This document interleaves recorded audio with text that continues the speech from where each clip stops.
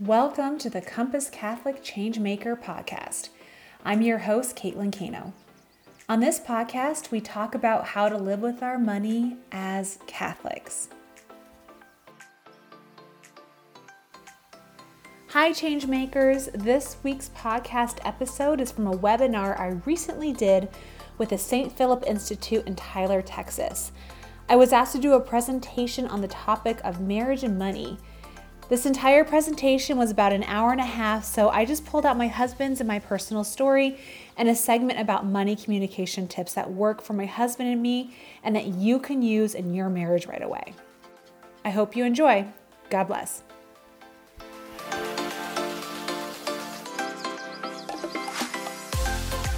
I am married to a wonderful, handsome, very cute pilot named Andy. He and I were married in our early 20s, and we actually did all of our marriage prep in Corpus Christi. He was stationed out in Kingsville, Texas, and we did our marriage prep there. And I remember going to our pre-Cana retreat, and we were told by one of the very sweet couples who was doing a presentation during our retreat that money was going to be probably the most significant source of conflict in our marriage. And that's all they said. Like, this is going to be a problem. Have fun. And that was the extent of what they said. And Andy and I, we listened politely, like we were nice. We sat there, totally didn't agree. We are like, okay, whatever, that's fine. But what we thought we had more in common than different about money. We both came from middle class, really hardworking families. Andy had gone to a service academy, so he didn't have any student loan debt. I fell into this really sweet scholarship where I had a full ride from a state school, so I didn't have any student loan debt. We were both pretty frugal people. We shared the same values. We both really valued our Catholic faith. And we just thought like, okay, we've outsmarted this. Like, we know better than that. And we're not going to have conflict. Or if we do have conflict, we'll just talk it out because love conquers all, right? Like, we don't need to have a strategy. So we set our vows on April 22nd, 2006 at the Naval Academy Chapel. And we said, for richer or for poor, as we all say, right? And we started our married life thinking money wasn't going to be a problem for us. I quickly, after we got married, stopped earning a paycheck. We had a few back-to-back military moves. I think we had 3 moves our first year of marriage. And we welcomed our first son 9 months and 1 day after our wedding. So I stopped working very quickly and just shifted gears into being a military spouse and raising our new baby, Brian Matthew.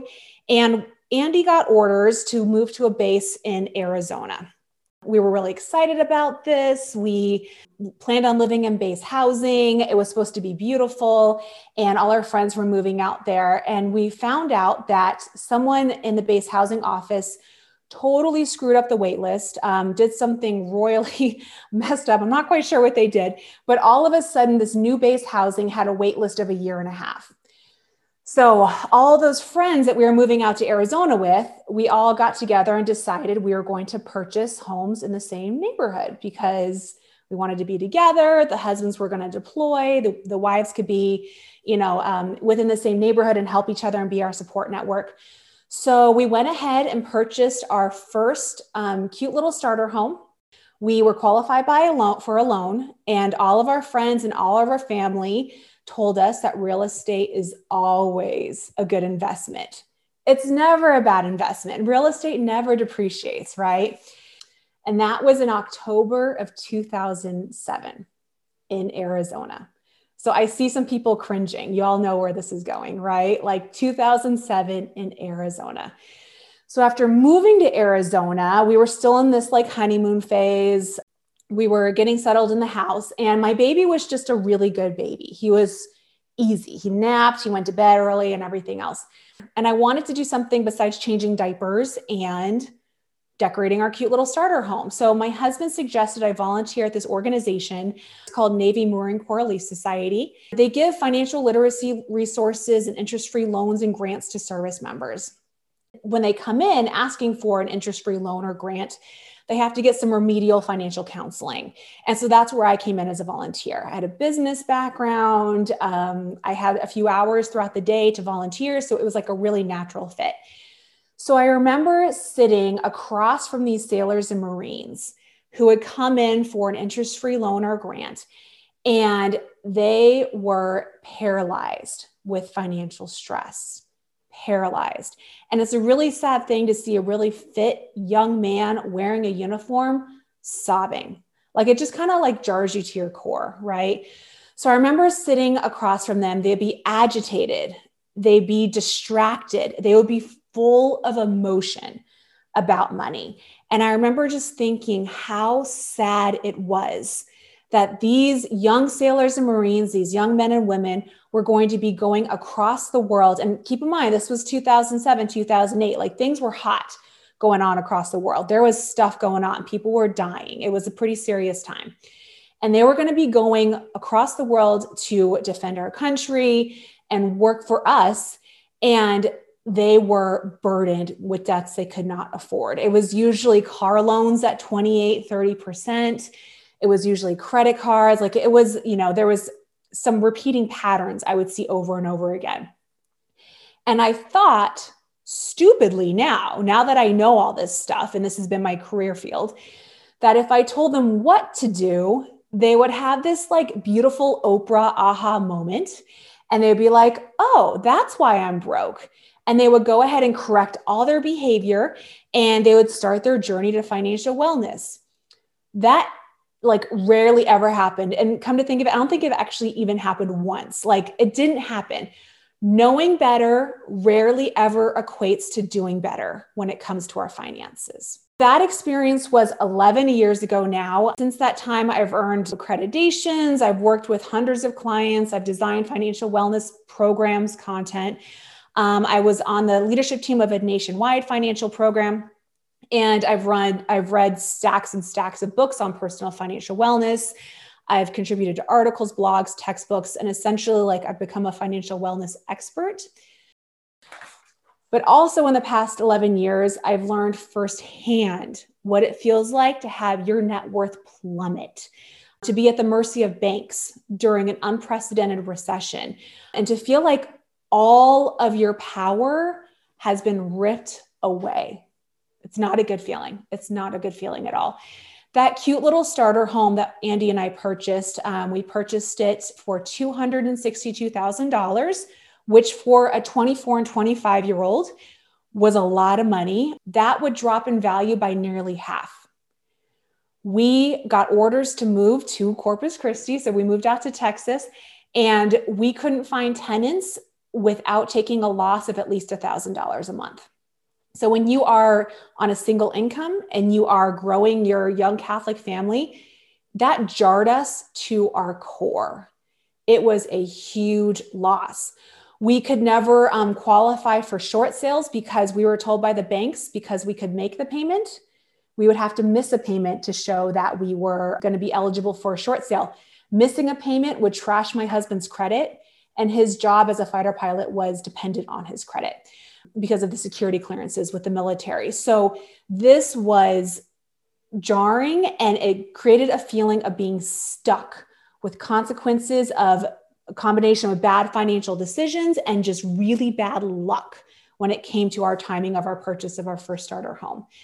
And so ironically, although my career centered on financial wellness, Andy and I would find ourselves in disagreement on money issues. So that like cocky young couple who got married thinking like, yeah, sure, we're good. We don't need to we're not concerned about our money communication. We would have disagreements on money issues. Like it came to that. So the Great Recession wasn't either one of our faults. These were decisions that were made years before we ever made that decision to make that starter home or buy that starter home. But the tension was there all the same. And it was so frustrating that even when this was my chosen career field, even I was stressed about money. So I would sit across from those sailors and Marines when I first started volunteering from a position of feeling like I was superior or that I knew more that they did, that I just had to give them all of my knowledge. And really that road of navigating, having that huge financial burden and having that house that never recovered value, it never did. That was the most humbling experience. And what a blessing in hindsight. Andy and I aren't the only ones who know how pervasive financial stress can be. Most Americans, I want to say it's close to 80%, are living paycheck to paycheck. So just let that soak in. Near 80% are paycheck to paycheck. About half of them are unable to handle a $400 emergency without either selling something or taking on debt. So that's running over a nail and having to get 2 new tires on your car, right? Or in Texas, it'd be hitting a pothole, because I remember those potholes pretty significantly. The average credit card balance per person is near $7,000. Couples, you combine that, so it's like near 14, I want to say close to 15. The average student loan debt balance is $56,000, and the average car loan is almost $28,000. Debt is causing young adults to delay marriage and having children. And young men and women who are feeling the call to religious life are delaying their discernment process or walking away from it entirely due to their debt loads. Student loan debt is the number one reason why people delayed the discernment process. And the organizations that help these young men and women with their student loans, they are estimating that we're losing half of our potential vocations to debt. So if I were the devil, I would work through debt. We're losing half our priests and sisters because of this debt load. All right. So the Catholic Church is going to experience the consequences of this for generations to come if we're losing half of our religious to debt load. Going back to my personal story, after many twists and turns, we had 3 more children. We now have 4. We have 2 boys, 2 girls. They're all wonderful blessings. Andy and I learned a new way of dealing with our personal finances. As is true with any other aspect in our lives, turning to God is always the right answer, especially with our finances. As 2 cradle Catholics, we only heard the word steward in the context of fundraising. And what we learned after we participated in a Faith and Money Matters Bible study, stewardship goes beyond the annual capital campaign, and stewardship goes beyond fundraising. Stewardship is how we interact with every single dollar. If you think about the whole timeline of mankind, we are here for like a speck on that timeline. Who are we to think that we own everything that comes our way and everything that's entrusted to us? So stewardship and that mentality of stewardship gave us our own beautiful Oprah aha moment. We have learned more and more as we've gotten into it. We kind of give the term financial discipleship to it now, because we've learned that Catholics do have there's like an emotion they bring to the word stewardship. So we're going to use the term financial discipleship throughout this presentation. But that financial discipleship mentality shift changed everything for us. It was the perspective shift that Andy and I needed to move forward in our financial situation. Going from that, we're going to talk about money communication techniques. We want to be proactive about how we talk to our spouse about money. We want to do it proactively. We want to do it regularly. We want to do it with intention. So before I mentioned that Andy and I were both from 2 middle-class, hardworking families, we thought we were good because we had that in common. Turns out there's actually a lot more to it than that. And there's actually whole fields of study based on money communication techniques. So if you're someone that struggles with money communication, I think it's important that you be kind to yourself about this. We have ancient brains. Our brains have not evolved much past the caveman stage. So if you think about like what the cavemen had to go through, what a blessing that God gave them these like amazing tendencies to want to be communal and want to share, and they want to consume all their food when it was there because they didn't know when food was going to come again, right? All these different things that work to keep us alive for thousands and thousands of years. And it was a blessing from the Lord that we had these tendencies. Now, when we have surplus and we're not facing famine, some of these things can work against us. So it's important that we're aware of them and that we are kind with ourselves, because we are still dealing with our ancient brains when we're dealing with this modern economy that really has only come about in the past like 100 years. Okay. Retirement wasn't a thing. It wasn't a thing before. Now it's a thing. So now we have to acknowledge that and take the steps forward to make sure we can make healthy money decisions within the context of our current economy. So families of origin are huge. Do you all remember that term, families of origin, when you're doing your marriage prep? Families of origin, not necessarily your biological family, but the family you grew up in, that your childhood was centered around. So it turns out that all of our money attitudes, behaviors, emotions, everything else is largely determined by the age of 7. Think about that for a second. What do you remember from being 7? Like I maybe remember playing with my friends, like outside the house, riding our bikes. Like there's not much I even remember, but all of my money attitudes, behaviors, emotions, everything else was determined by that point. It doesn't mean that your habits are determined by age 7. It just means the stuff you bring in is determined by the age. And it's hugely influenced by your family of origin. And I'm not saying this to, blame all of our mothers-in-law for like our junk that we bring into these money discussions, but it's important that we understand how impactful the family of origin is in regards to our money decisions. Here's some questions I want you to think about and kind of maybe have some conversations on later on. I can probably email these out in the notes, but these are things that we need to think about in regards to what we're bringing into our conversations with our spouse that was already determined by the time we even entered school. So the first question I want you to think about, did your family of origin have or use a spending plan? Was that a thing? Were you exposed to it? Or were they just like whiplash, like what bill is due next? I'll pay attention to that. So was that spending plan something of value in your family? Or did you have the opposite experience of handling, kind of financial whack-a-mole? The next question I want you to think about, did your family of origin budget for one-time expenses? So did they budget ahead for saving for a car or buying that refrigerator that was going to be need replacing? Or was it something that was always handled with financing? Because that's huge. It seems like something a little bit like trivial. It's really big. So did your family of origin budget for one-time expenses? Did your family of origin overspend on purchases you didn't need? Was that an accepted practice? Was that deemed okay? Did your family of origin purchase items impulsively? Did your family of origin track your spending? We can all make a spending plan, but the tracking, that's where the magic happens, right? Tracking is everything. Did your family of origin save money for things like retirement, emergency fund, or large purchases? Do they have a savings plan?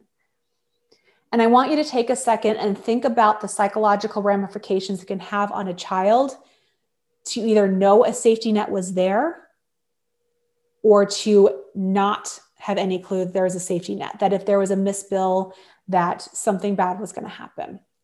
When you think about the security a child needs to feel emotionally sound, that savings plan can be the difference between adrenaline and cortisol being poured on the child's brain or one of like safety and security. So that's a big one.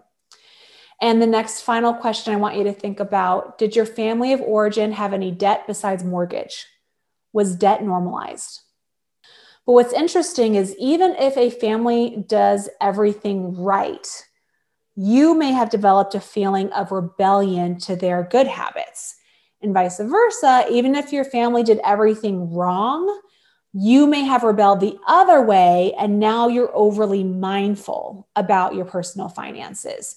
So what I'm saying here is not that if your family did everything right, then you are the one that should win every money conversation within your disagreements. That's not what I'm saying here. It's a matter of being aware of what you're bringing into these conversations. I hope you enjoyed this Compass Catholic Changemaker episode. If your parish is interested in having one of us at Compass Catholic come speak to your parishioners about personal finance from an authentically Catholic viewpoint, please email us at info@compasscatholic.org. I also invite you to hit that subscribe button and to like us on Facebook and follow us on Instagram. If you have a story you'd like to share or a topic you want us to focus on a podcast episode, please email us at podcast@compasscatholic.org. Have a blessed week.